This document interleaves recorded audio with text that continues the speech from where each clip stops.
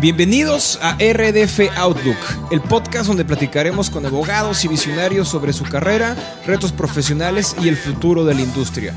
Yo soy Pepe Toriello y estoy convencido que los abogados podemos trabajar mejor y más rápido con los softwares correctos. Este podcast es una prueba.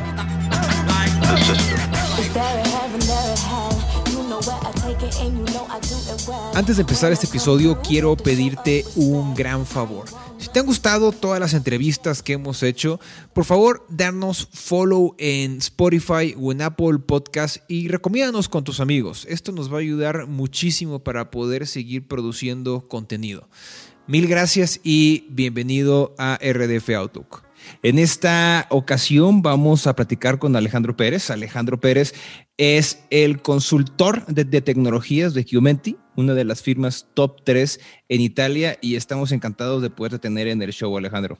Muchísimas gracias, Pepe, por tenerme. No, hombre, al contrario. Oye, Alejandro, pues mira, hace un par de días ya platicamos mucho acerca de toda esta gran labor que has hecho en los últimos años, pero mejor te voy a dejar a ti para que nos presentes, para que te presentes a ti mismo y que nos puedas platicar cómo fue que pensaste en toda esta carrera en temas de innovación legal. Perfecto, con muchísimo gusto. Y naturalmente eso nos podría tomar un poco de tiempo porque yo empecé como abogado. Como sabes, soy argentino, me gradué ya en el 96 en la Universidad de Córdoba, en Argentina, pero desde siempre era un apasionado de informática, así que mientras estaba desarrollando mi carrera los primeros años como abogado, especializado sobre todo en propiedad intelectual, hice un máster en informática aplicada a la justicia y ahí me picó el bichito, como decimos por allá, y empecé a cada vez más adentrarme en la informática. Tuve mucha suerte porque en el año 2001, o sea, luego de casi 5 años de practicar derecho, ¿sí? Luego de 5 años llega LexisNexis en Argentina, compra 3 empresas, 3 editorías tradicionales, y ahí me dan la posición de director de productos electrónicos con el objetivo de migrar a online a estos productos que eran papel. Claro. Entonces, para el que se recuerda de lo que se hablaba en el año 2001, hace mucho, todo el objetivo era migrar del papel al online. Entonces, ahí desarrollo para Argentina la primera base de datos de jurisprudencia, legislación y doctrina. Luego, como para hacerlo muy breve, tengo mucha suerte porque termino justamente en México. Lexis se expande a México y yo inmediatamente levanté la mano para mudarme allí con muchísimo gusto porque Lexis había comprado 2 Fiscal en México. Sí. Entonces, aquellos años, estamos hablando del 2004, me mudo y realmente he dejado para siempre el corazón, como digo siempre, ahí en Condesa, porque trabajé 2 años como director editorial de 2 Fiscal, desarrollando la primera base de datos de legislación, jurisprudencia y doctrina. Luego me mudé a Italia para trabajar con Giuffre Editore, que es el más tradicional de los publishers acá, nuevamente para desarrollar base de datos. Finalmente me mudo a la competencia, me paso de bando y voy a trabajar para Thomson Reuters, el publisher número 1, la figura más grande. Claro. Con mucha suerte porque no solo cambio de empresa, cambio también de país, me voy a vivir a Suiza y estuve 5 años bastante congelándome porque hace bastante frío.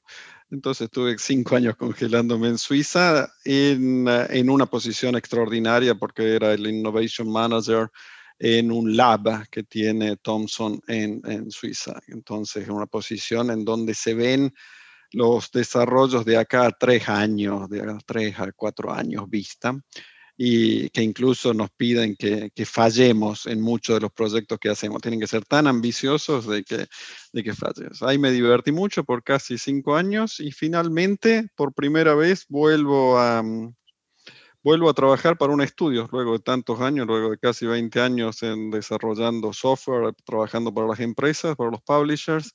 Me he mudado hace un año y medio, casi 2 años a Italia nuevamente, en Milán, en donde estoy trabajando, como bien decías, para Chiomenti, que es un estudio muy, muy reconocido, muy tradicional, es líder y que necesitaban obviamente comenzar el proceso de migración y de adopción de nuevas tecnologías. Entonces me han contratado como Legal Technology Advisor para Buenísimo. esta adopción de tecnologías.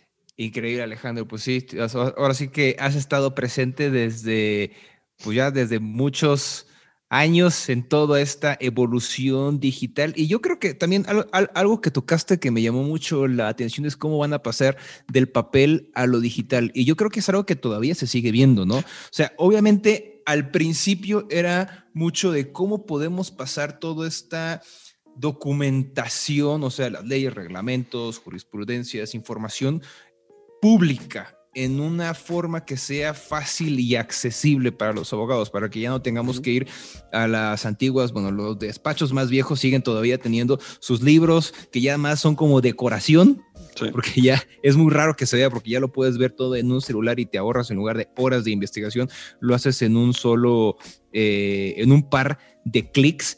Y ahora yo creo que poco a poco ha ido evolucionando, ¿no? Yo algo que he visto es que también, por ejemplo, temas de la ley modelo de firmas electrónicas, que ya no solamente esta documentación, sino cómo vas a poder entablar relaciones comerciales, firmar documentos, cómo puedes dejar de pasar todos estos trámites que se siguen haciendo en papel para que lo puedas pasar a lo digital. Siguen habiendo muchas barreras de entrada porque creen que esto todavía no es válido, pero por ejemplo, cuando tú empezaste, ¿cuáles crees que hayan sido las principales barreras? ¿O esto fue un cambio muy rápido, o crees que sí hayan habido muchas personas que estaban en contra y que querían seguir teniéndolo todo en papel? Excelente. Dos cosas te diría. Por una parte, las barreras existen aún hoy, como bien has dicho, no ha cambiado demasiado. Desde un lado, ¿no? Desde un lado no ha cambiado nada en estos 20 años, todavía existen estas barreras, pero justamente lamentablemente gracias, entre comillas, a toda esta situación de la pandemia, del COVID, es lugar común. La aceleración que esto ha producido más aceleración que cualquier gurú en los últimos 20 años que nos decía que teníamos que migrarnos al online. Obligarnos a todos los abogados y a todos los que trabajamos para los abogados a trabajar desde casa. Entonces, no tenemos más la fotocopiadora súper extraordinaria en el estudio que nos permite imprimir y trabajar mucho más cómodo, obviamente, imprimiendo 400 páginas. Escaneando 200 por minuto, lo que cuesta miles de dólares. Exacto. Entonces, ¿por qué vas a andar leyendo en la computadora? ¿Por qué vas a estar trabajando online si podrías imprimirlo? Porque yo soy el primero que soy capaz de imprimir, luego tomo notas en el papel y luego tengo un super escáner en la oficina, por lo tanto le doy de comer al escáner las 200 páginas y lo migro online como archivo.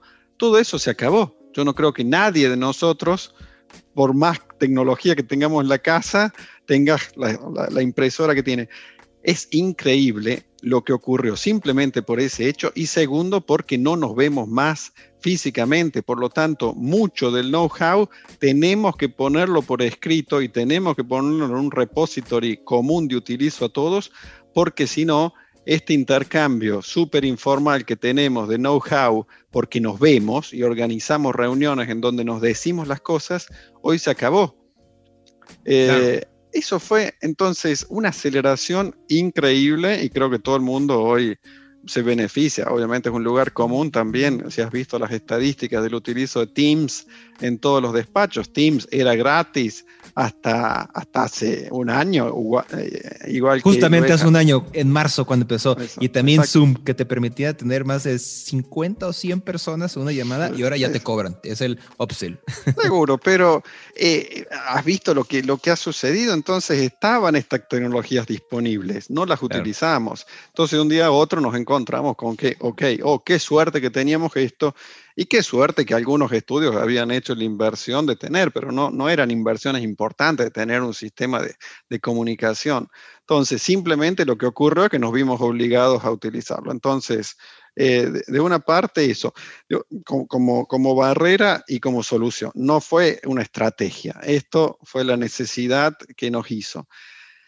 De otra parte, sí, en 20 años nos dimos cuenta, más allá de la obligación, nos dimos cuenta que el romanticismo que tiene seguir buscando en el papel es imposible de mantenerlos simplemente por el volumen de información que acumulamos.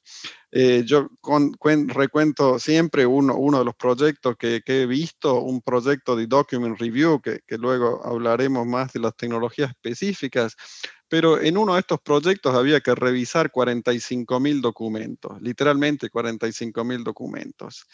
Por más amante que seas de los métodos tradicionales, de poner gente y a leer todos esos documentos, no se hubiera acabado nunca. Y no solo que no hubieras acabado nunca el trabajo con los métodos tradicionales, no dormirías porque sabrías perfectamente que no has completado la revisión de 45 documentos. Has hecho... Claro. Hoy, cuando le das de comer estos 45.000 documentos, estos sistemas de document review automáticos y que te permiten indexar todo el contenido de estos documentos, haces un keyword search en los 45.000 documentos y sabes con precisión que quizás en 7 documentos estaba una firma que necesitabas o alguien que dijo tal cosa o un referimiento o una referencia. Penalizaciones, todo. Exacto. Entonces, de una parte sí hay barreras y de otra parte nos dimos cuenta que hay ventajas evidentes. Hay ventajas evidentes. Claro, y ahora...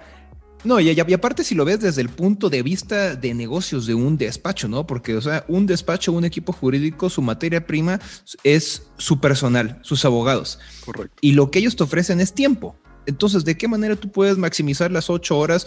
Digo, no son 8 horas las que están dentro de una oficina, son 12 o más. Uh-huh.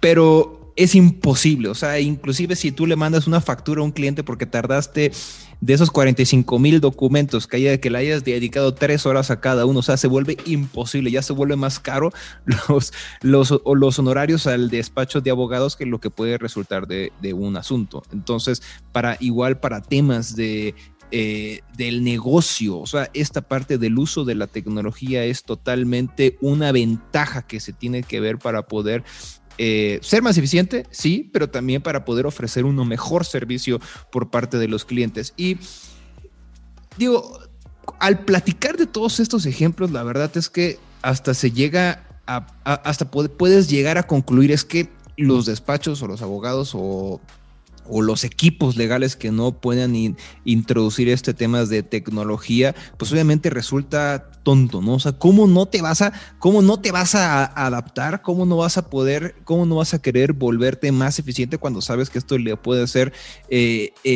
muchísimo beneficio a tu equipo? Sin embargo, hay ciertas barreras, ¿no? Igual y parte de desconocimiento o parte de miedo o inclusive porque están muy ocupados que no les da tiempo cómo poder aprender a utilizar un nuevo software. Entonces, lo siguiente que me gustaría preguntarte, Alejandro, con tu experiencia es, ¿tú cómo recomendarías empezar a introducir proyectos de innovación en una firma? Perfecto. Has tocado muchísimos puntos que estoy completamente de acuerdo. Pero respondiendo a tu pregunta puntualmente, la introducción de esto de innovación, de estos procesos, yo digo que yo lo digo al contrario. Yo cuando tengo que desarrollar una estrategia de introducción de tecnología, digo lo que no vamos a hacer, okay, más que lo que vamos a hacer, porque estamos bombardeados por todos los vendors, startups, todos los artículos que hablan de legal technology, todo el mundo te cuenta las cosas maravillosas que ha desarrollado, y cuando ves estos cuadros que hace Thomson y tantos otros que analizan la cantidad de oferta que hay de startups o legal techs, ves cuadros con 300 firmas, literalmente, con 300 vendors, y todo el mundo es un problema terrible lo que esa oferta ocasiona, porque todo el mundo se paraliza y Te termina por saturas. no... Exacto. Dice, ¿yo dónde empiezo? O quieren hacer todo, porque también lo que ocurre en firmas que tienen muchos partners, un partner ha escuchado de un vendor, otro ha escuchado de otro, este associate escuchó de este, el CTO tiene contacto con... Entonces tenés más o menos una oferta que tendrías que elegir hacer 15 proyectos al mismo tiempo. Entonces yo lo que digo como primer paso, se decide lo que no se va a hacer. No voy a hacer esto a pesar de que me gustaría hacerlo, a pesar de que veo un beneficio, no voy a hacer aquello, no voy a hacer esto. En cambio, vamos a hacer 1, 2, 3, 4 proyectos. Les ponemos nombre y apellido a los proyectos y decidimos conscientemente que las otras cosas quedan para más adelante, porque Ok, no son prioritarias. de Y, acuerdo. y cada vez que alguien venga y me alce la mano y me diga, sí, pero también deberíamos hacer esto, yo digo, tenemos una capacidad de fuego limitada. Si nosotros queremos tener éxito, nos vamos a concentrar en esto, porque si no, caso típico, la gente se enamora de los proyectos, le da muchísimo, le pone muchísima pasión al principio y después no termina ninguno de los proyectos, obviamente, que es el caso normal. O lanzan algo y no lo actualizan nunca más, y entonces obviamente hay no se cree más en los Claro. proyectos de Legal Tech. Entonces nosotros ser muy firmes sobre todas las cosas que no se va a hacer. Luego, una de las cosas que para mí aceleran muchísimo la introducción es realmente la capacidad de colaborar con los vendors. No Ok. ver a quien te vende esta tecnología como el enemigo o ver que obviamente tiene un segundo fin. El fin del vendor es naturalmente hacer negocios y lo que mejor le puede ocurrir al vendor es que tengas éxito en lo que estás haciendo. Claro. Por lo tanto, si uno empieza a no amezquinarle información, a mezquinarle esfuerzo, a mezquinarle visibilidad al vendor, termina el vendor haciendo una cosa teórica que no sirve, no te sirve. Por lo tanto, hay que estar dispuesto. Cuando uno empieza a adoptar una tecnología, ok, voy a ser honesto, transparente con este vendor porque conviene a ellos y me conviene a mí. Claro. Entonces, vamos a colaborar verdaderamente. Cuando antes se adoptaba una tecnología en las viejas épocas, cuando teníamos un publisher, simplemente le comprabas la base de datos, ¿no? Entonces Sí. accedíamos a la base de datos y ahí terminaba toda la relación con el vendor, porque te compro una user y una password para acceder. Hoy no, los softwares que nos venden son software prácticamente vacíos en donde nosotros tenemos que introducir, en el caso de Document Automation, los templates, Claro. y los tenemos que hacer. Se tiene que configurar, es una labor de implementación, no es un plug Exacto. and play, se Exacto. configura a tu medida. Exacto. Entonces hay que estar dispuesto a colaborar, que para los abogados es bastante difícil esta relación de colaboración con un externo. Necesitamos mantener nuestro know-how cerrado, necesitamos que no se sepa nada. Y en este proceso, lamentablemente, entre comillas, porque no lo veo tan grave, hay que abrirse y hay que enseñar, hay que colaborar porque ganamos todos. Claro. Luego yo veo un tema de gestión de estos proyectos, porque si vamos siguiendo lo que te estoy contando en la introducción de tecnología, si hemos individuado correctamente las tecnologías, pero estamos diciendo que necesitamos colaborar, lo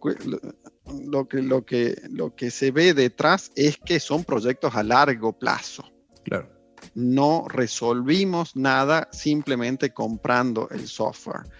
Por lo tanto, las capacidades de project management, de gestión de proyectos, que no estamos habituados para nada, creemos que todas las cosas ocurren de un momento para otro, hay que, en este caso, en cambio, estructurarse. Son proyectos que pueden tardar 1, 2, 3 años a madurar.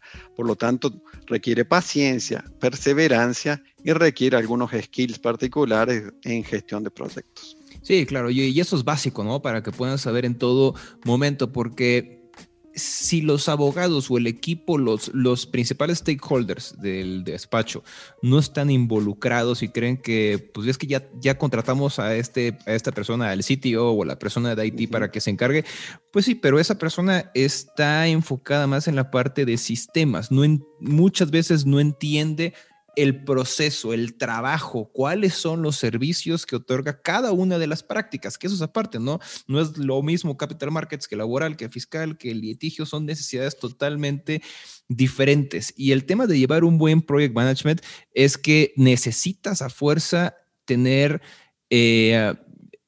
una metodología bien implementada, que esto te va a dar como resultados que puedas alinear tanto los servicios como tus expectativas y que tengas en todo momento un seguimiento adecuado de en dónde van, qué es lo que se necesita, ¿no?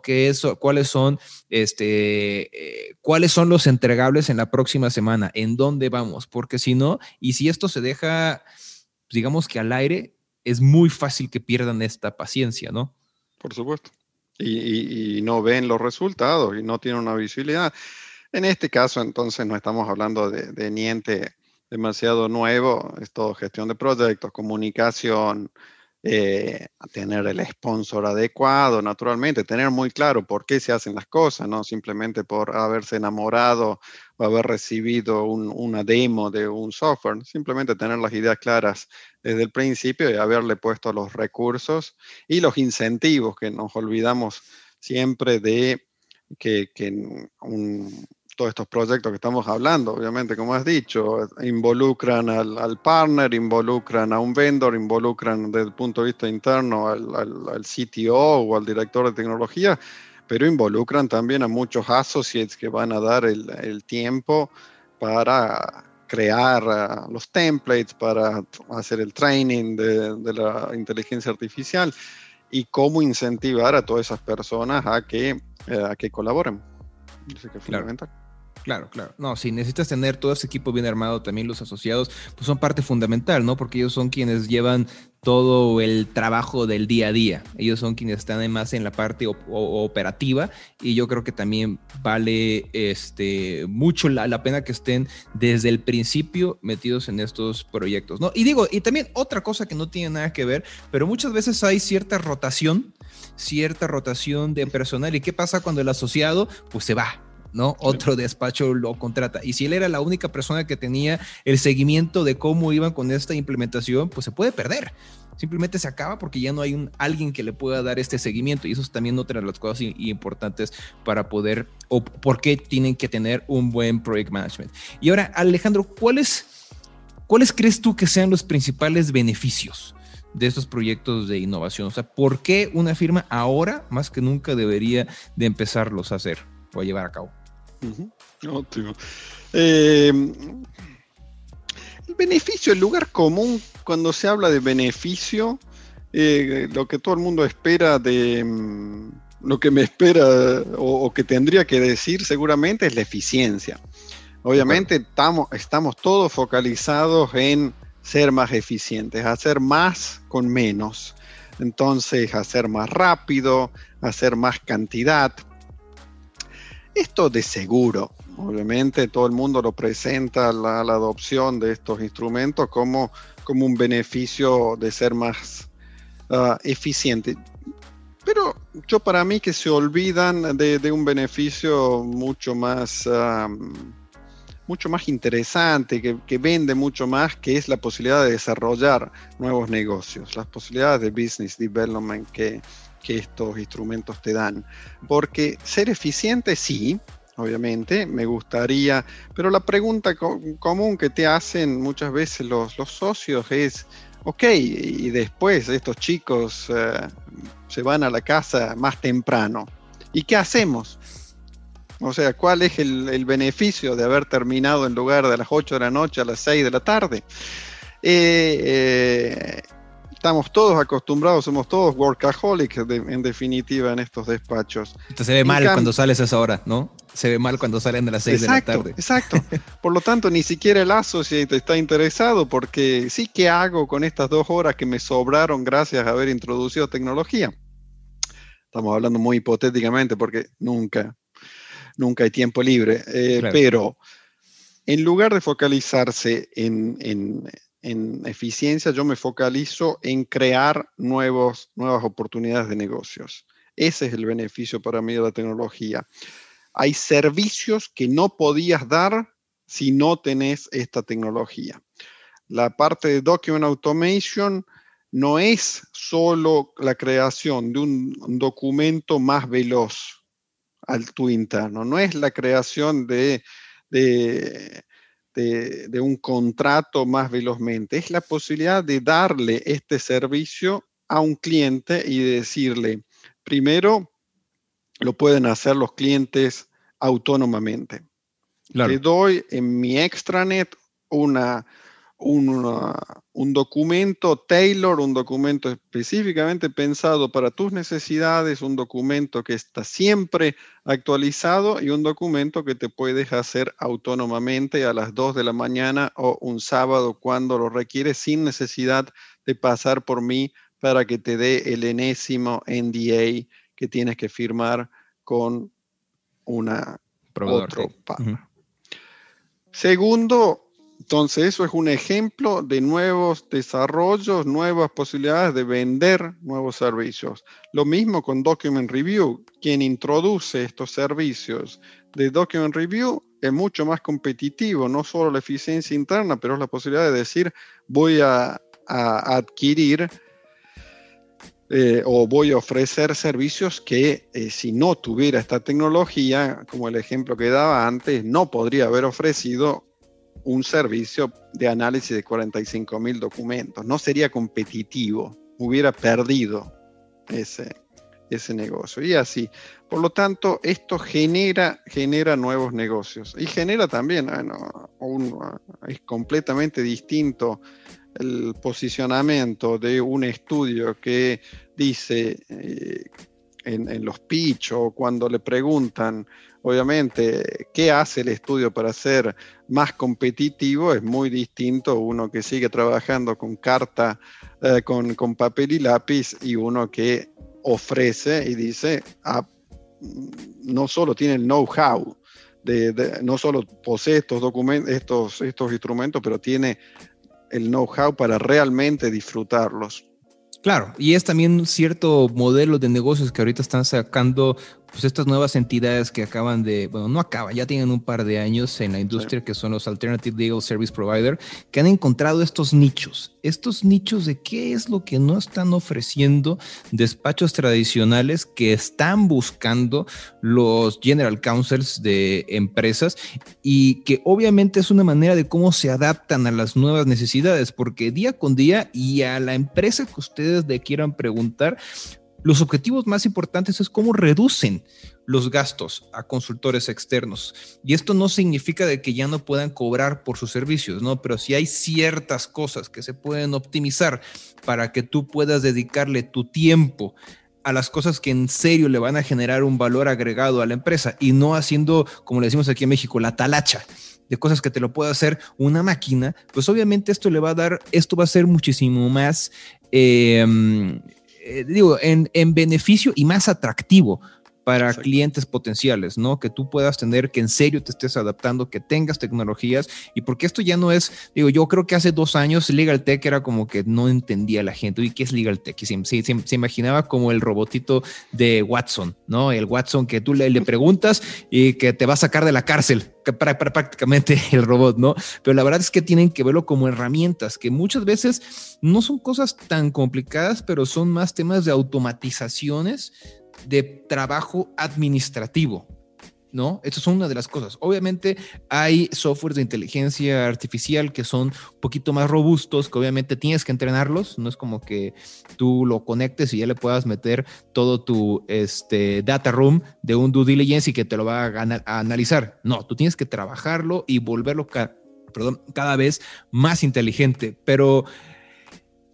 Alejandro, a ver, digo, estos son algunos de los ejemplos que yo conozco, pero en tu experiencia, ¿nos puedes dar algún par de ejemplos concretos de tecnologías que se hayan implementado en despachos y que pues que tú hayas visto que ya tengan un beneficio en temas de business development, que vamos a enfocarnos ahí, ¿no? Perfecto, me gusta. Justamente, me refiero de nuevo a, como decía, cuando hablaba de la estrategia. Cuando tengo que individuar, yo individuo algunos ejemplos completos de tecnologías, están siempre referidos a, el número uno para mí es Document Automation. Claro. Es una tecnología que no es nueva. Ya venimos hablando de la capacidad de crear a través de un cuestionario un primer draft de un documento, al menos desde hace 15 años. Claro. Pero hoy se logró aprovechar por una serie de circunstancias. Hasta hace unos 5 años realmente programar uno de estos templates con el coding que requerían era realmente complicado. Los vendors decían, obviamente, que todos estamos capacitados a hacerlo y necesitabas un programador realmente muy especializado. Hoy efectivamente se vuelve más popular, todavía requiere obviamente un training de los authors que se dicen, pero Document Automation ya es madura la tecnología y es muy necesario. Ya nos damos cuenta todo de esta capacidad y nos damos cuenta también de los problemas que generaba seguir trabajando sobre el último precedente que tenías a disposición en la última operación que te recordabas que habías hecho. Hoy ya pensar así es generarse nuevos problemas innecesarios. Inclusive hasta buscarlo, ¿no? Porque Exacto. Te acordabas, ¿sabes qué? Me acuerdo que con otro cliente hicimos un contrato parecido. Creo que, según yo, había una cláusula de confidencialidad o de propiedad intelectual que me gustaba ese wording. Y solamente por buscarlo en tu bandeja de entrada en Outlook ya perdiste 1 hora. Claro. Que no se factura. Claro. 1 hora que no se va a volver, que no la vas a poder monetizar de ninguna forma. Y esto es un ejemplo, como muchísimos que puedes tener, ¿no? Como simplemente esta parte de, muchas veces también te dicen los abogados, es que nosotros no tenemos templates, no tenemos machotes, porque todo lo que hacemos es de acuerdo a las necesidades de los clientes. Sí, yo lo entiendo, y claro que sí. Pero en la realidad es que esos templates de un contrato enorme, de algún crédito sindicalizado, de algún financiamiento, de algo, parten de una base. Y esa base es un primer draft que después tú puedes empezar a adaptar para tu cliente. Pero ese sí es un valor agregado. Ese sí es un valor agregado porque le estás... ¿Cómo adaptas un documento a las necesidades de tu cliente? Exacto. Y te concentras las fuerzas, en ese caso, es un ejemplo perfecto el que estás dando, porque si yo gastaba mis energías en buscar el documento anterior o buscar distintos documentos, porque quizás para una operación habías manejado o introducido ciertas cláusulas particulares y en otras, y por lo tanto hay que primero hacer un trabajo de síntesis de todo ese material. Simplemente para llegar a una estructura estándar de un 80% y luego dedicarme efectivamente a hacer el custom para las necesidades de ese cliente, yo lo que hago con Document Automation es arribar a ese 80% mucho más velozmente y sin sufrir.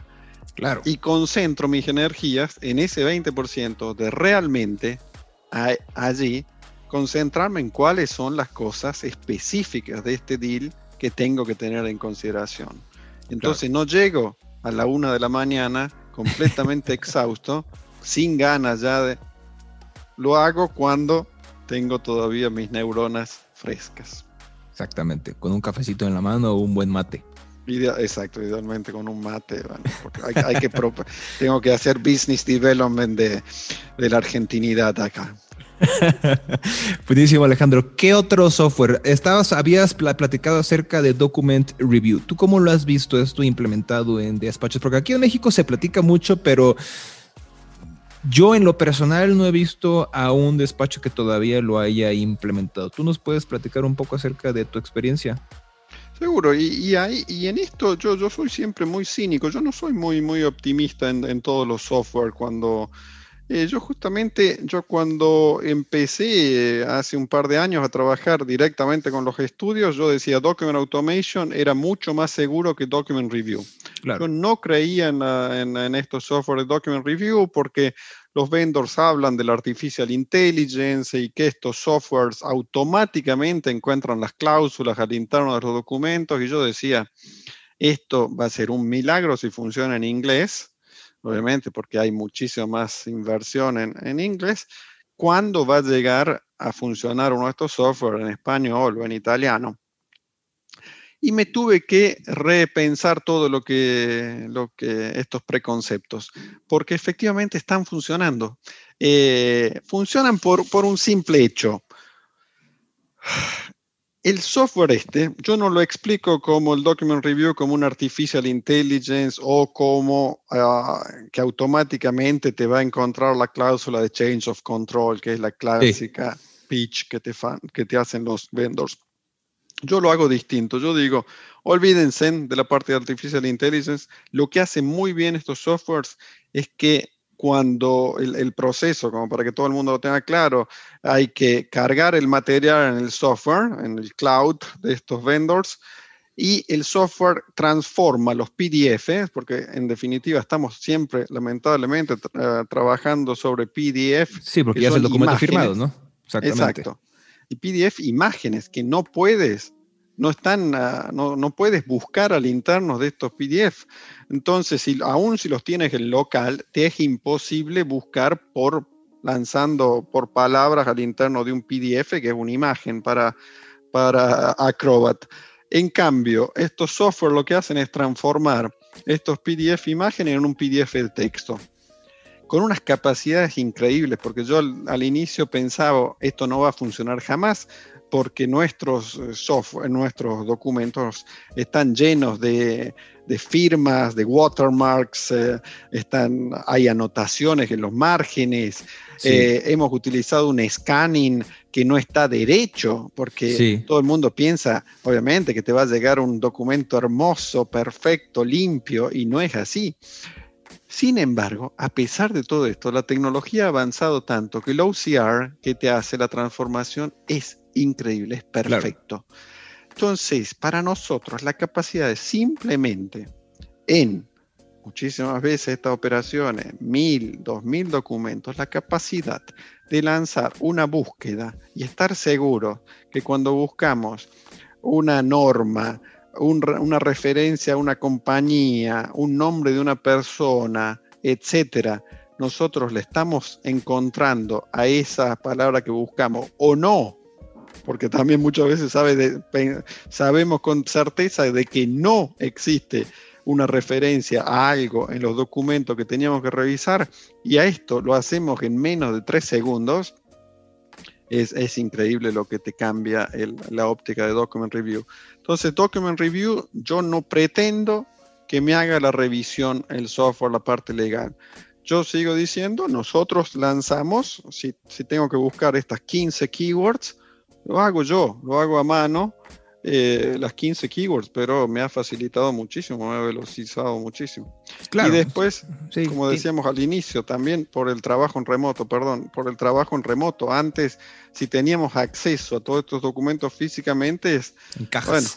Bueno, exacto. Ahora es en digital y estamos en la casa, por lo tanto, qué cosa más cómoda que cargarlos en uno de estos sistemas y todos estamos trabajando y podemos hacer anotaciones, podemos poner post-its al interno, podemos hacer nuestras notes, podemos categorizar los documentos, entonces todo el team está viendo y trabajando sobre el mismo documento.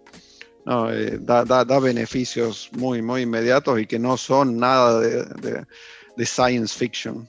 Claro, sí, entonces así hemos visto también algunos tipos de tecnologías de inteligencia artificial, que tiene razón, porque también es para un abogado, pues obviamente no es como que va a confiar una opinión legal al final con sus clientes y va a decir, pues es que el software me dijo, bueno, ¿y qué pasa si el software no lo identificó? El software no es el culpable, ahí eres tú por negligente. Entonces, obviamente es algo que va a costar mucho que la gente le pueda ceder, que le pueda poder delegar a un software, pero para esto que tú dices que son más temas como de research, ¿no? Como para encontrar información en dónde se encuentran esos documentos y después evaluar. Puede ser para un due diligence, puede ser para algún litigio, quizá porque estás haciendo un análisis de evidencia. Entonces, para esto sí te puede servir, que es toda esta parte de búsqueda de información, pero no vas a depender que la opinión, ¿no?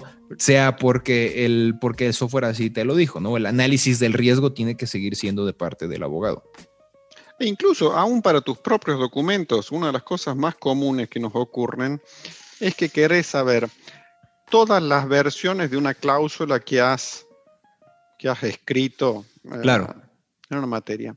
Si decimos adentro de un estudio con 300 personas, ok, quiero saber exactamente todas las versiones de la cláusula de privacy.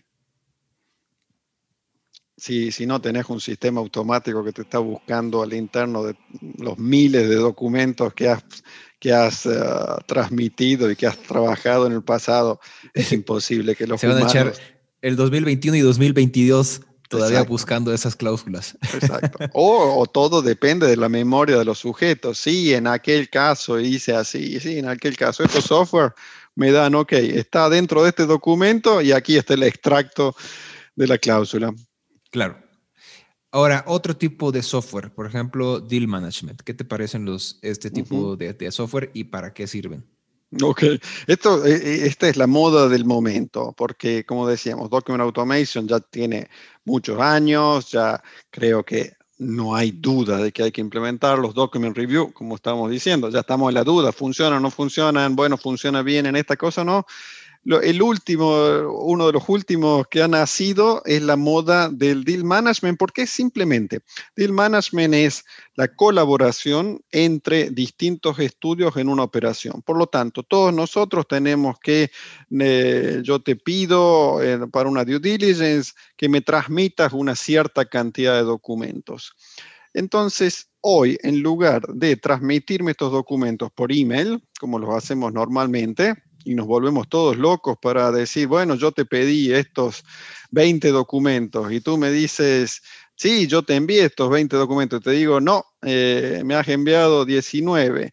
O lo que es peor, no nos ponemos de acuerdo cuál fue la última versión trabajada sobre un documento.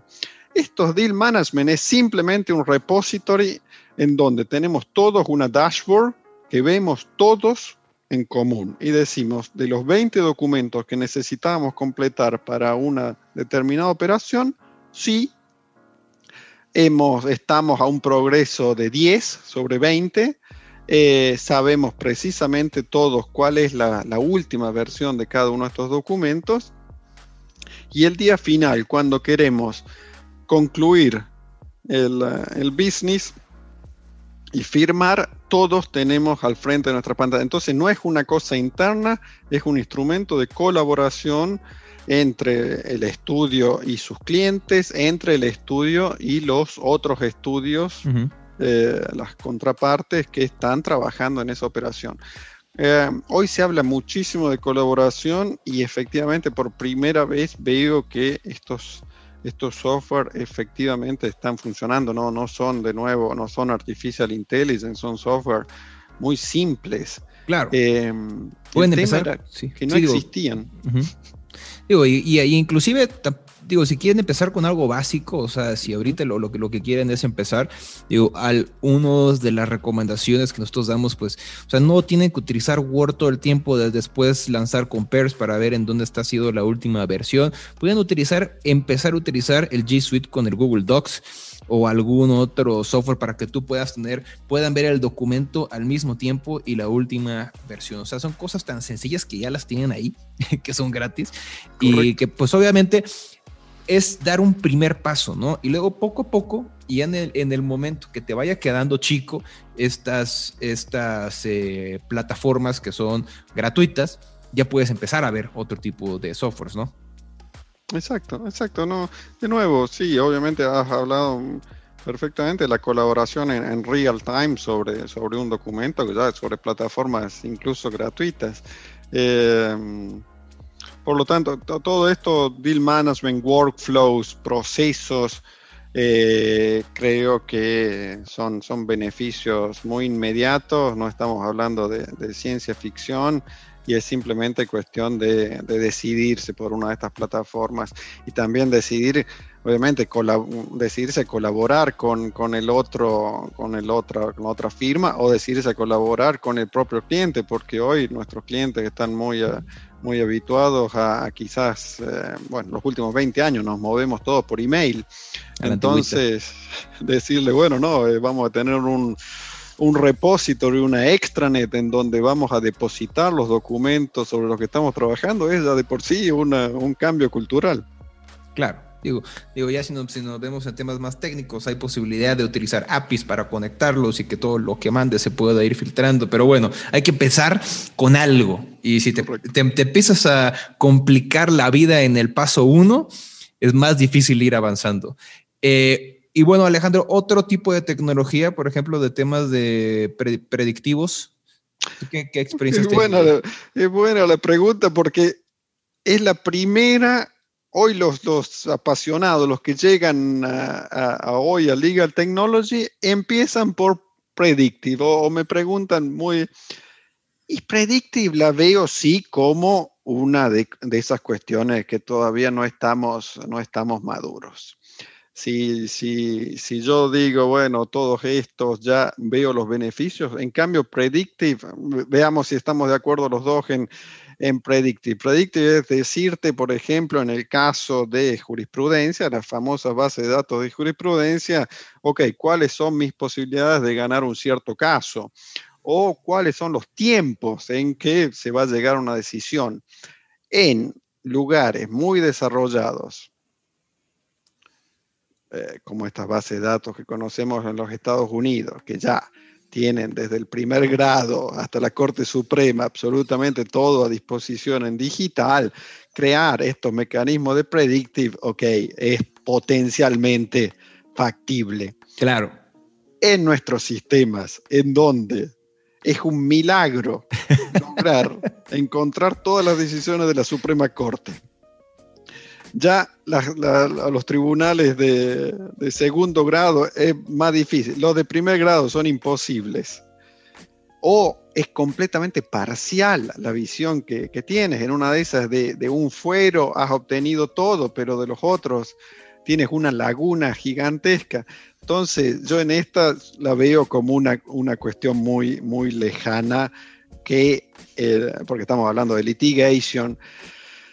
Entonces, que la practice litigation logre tener acceso, y sobre todo porque estás pensando que no solo van a ser los vendors, no van a ser los publishers que te van a dar esta base de datos ya preconfeccionada, sino que cada estudio con los propios documentos va a lograr hacer un sistema predictivo que le va a decir a los clientes como un servicio: en esta materia ofrecen las indemnizaciones son de X, en esta materia se tarda tanto en llegar a cosas. Yo la veo mucho más lejana, al menos en nuestros sistemas.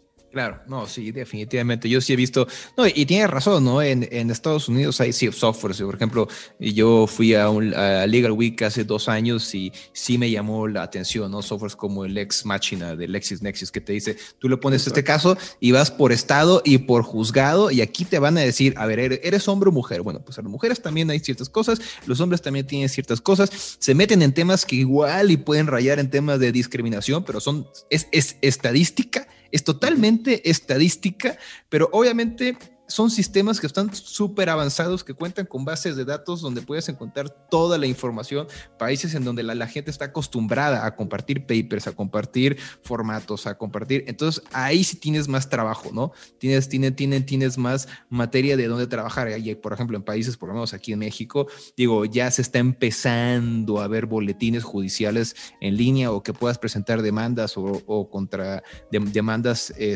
por internet, pero apenas vamos en el paso 1. Entonces, no se desesperen, no crean que esto puede llegar a pasar en algún momento, pero ahorita no se lo recomendamos. Claro, ojalá que nos equivoquemos. Yo siempre digo en estas cosas, cuando yo no creo demasiado, yo digo, ojalá que me equivoque y estos sistemas, los que están propendiendo a estos sistemas predictivos, ojalá que se llegue, pero no lo veo como, y no pondría mi focus. Si tengo que siempre energías limitadas, por lo tanto los sistemas predictivos los dejo para un momento posterior. Claro. Y bueno, Alejandro, ahora digamos que ya tenemos todos estos ejemplos, ¿no? O sea, cuáles son los beneficios, cuáles son algunos de los tipos de software que tú has visto que se han implementado de manera exitosa en despachos, pero ¿cómo sería este proceso de manera interna? O sea, ¿quiénes serían las figuras claves, quienes deberían de empezar con este proyecto de innovación? Seguro, claro, fundamental, obviamente, sí. Quizás me he concentrado mucho en software y en definitiva acá de lo que se trata es de alguien que lo utilice y que lo sepa utilizar. Veamos, habíamos hablado al inicio de la importancia, obviamente, del sponsor. Sin el partner que está convencido de que hay que introducir esto, no se va de ninguna parte, por más que tengas a los mega expertos. Pero después tiene que haber estas nuevas figuras manageriales, estas nuevas figuras de management al interno de estos estudios. Uno de los clásicos es dedicar una figura a la innovation, dedicar una figura a un análisis, a veces se lo llama, que como primer step va a entender cuáles son las necesidades del estudio y va a individuar y va a hacer de project management en la introducción de estos softwares. Lo estamos viendo cada vez más. Si se fijan en los estudios de Inglaterra, cada uno tienen y le llaman las cosas más hermosas de este mundo. Obviamente los títulos son fantásticos. Obviamente, Transformation Manager, que se le utiliza muchísimo, Innovation Manager, Client Solutions, Client Service Director, Legal Technologies, Legal Technology Consultant, etc.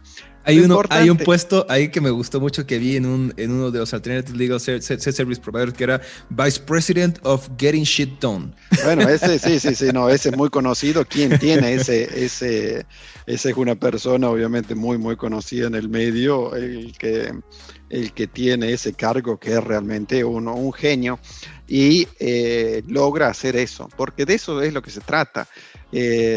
No se trata de reinventar la rueda, se trata de aplicar una de estas tecnologías ya bastante maduras y lograr que funcionen al interno de un estudio. Por lo tanto, no estamos hablando de una figura mística, es una figura que simplemente está en el medio entre los abogados y las personas técnicas y los vendors y todos los que vamos a necesitar en un proyecto así, y logra tener las riendas del proyecto.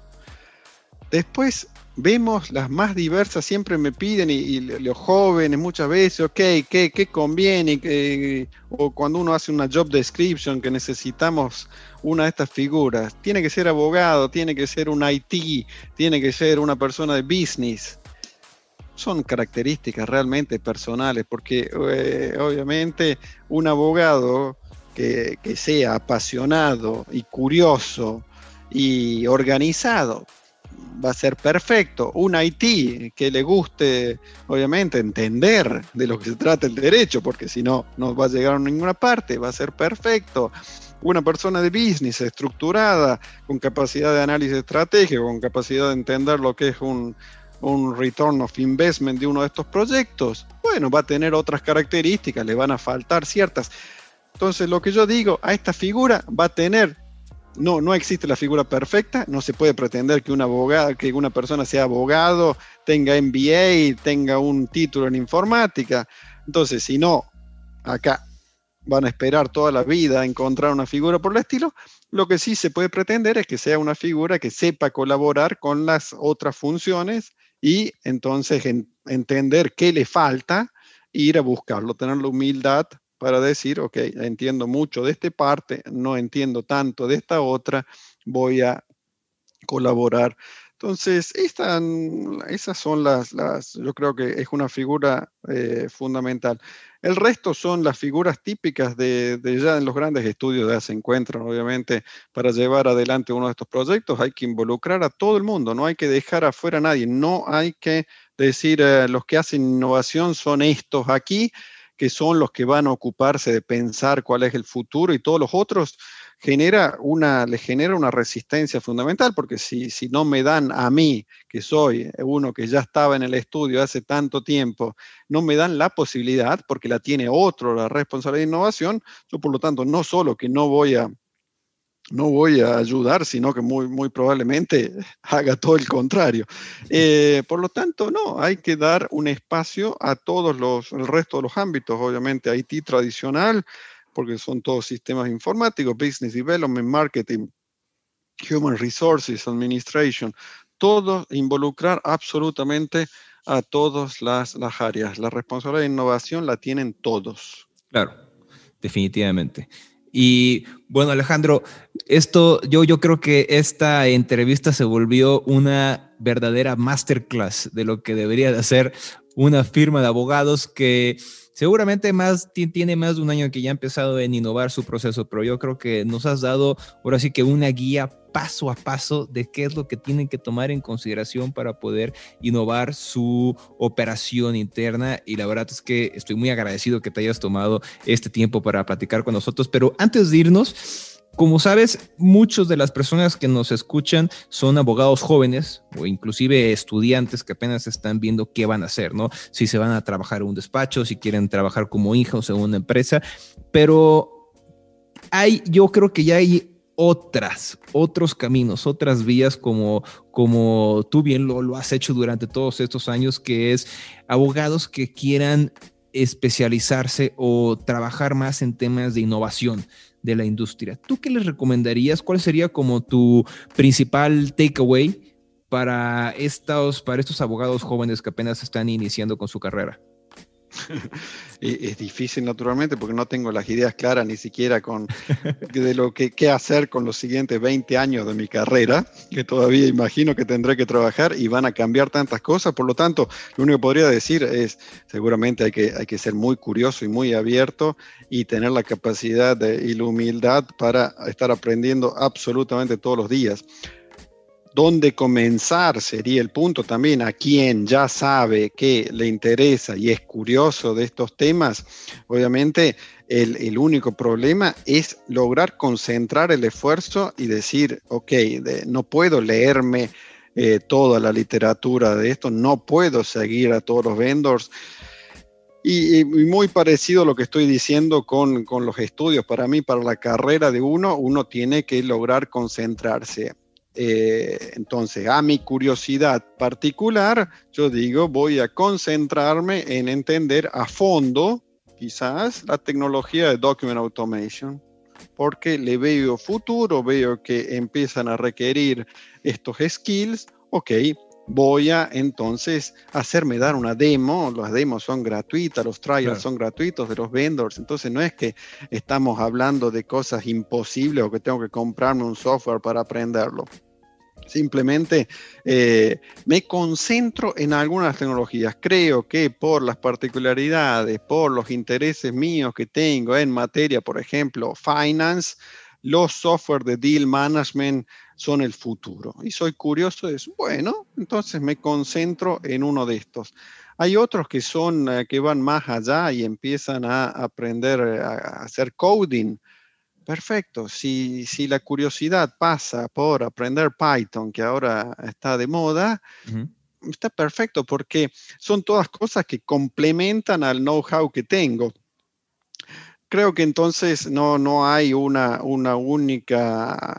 único camino.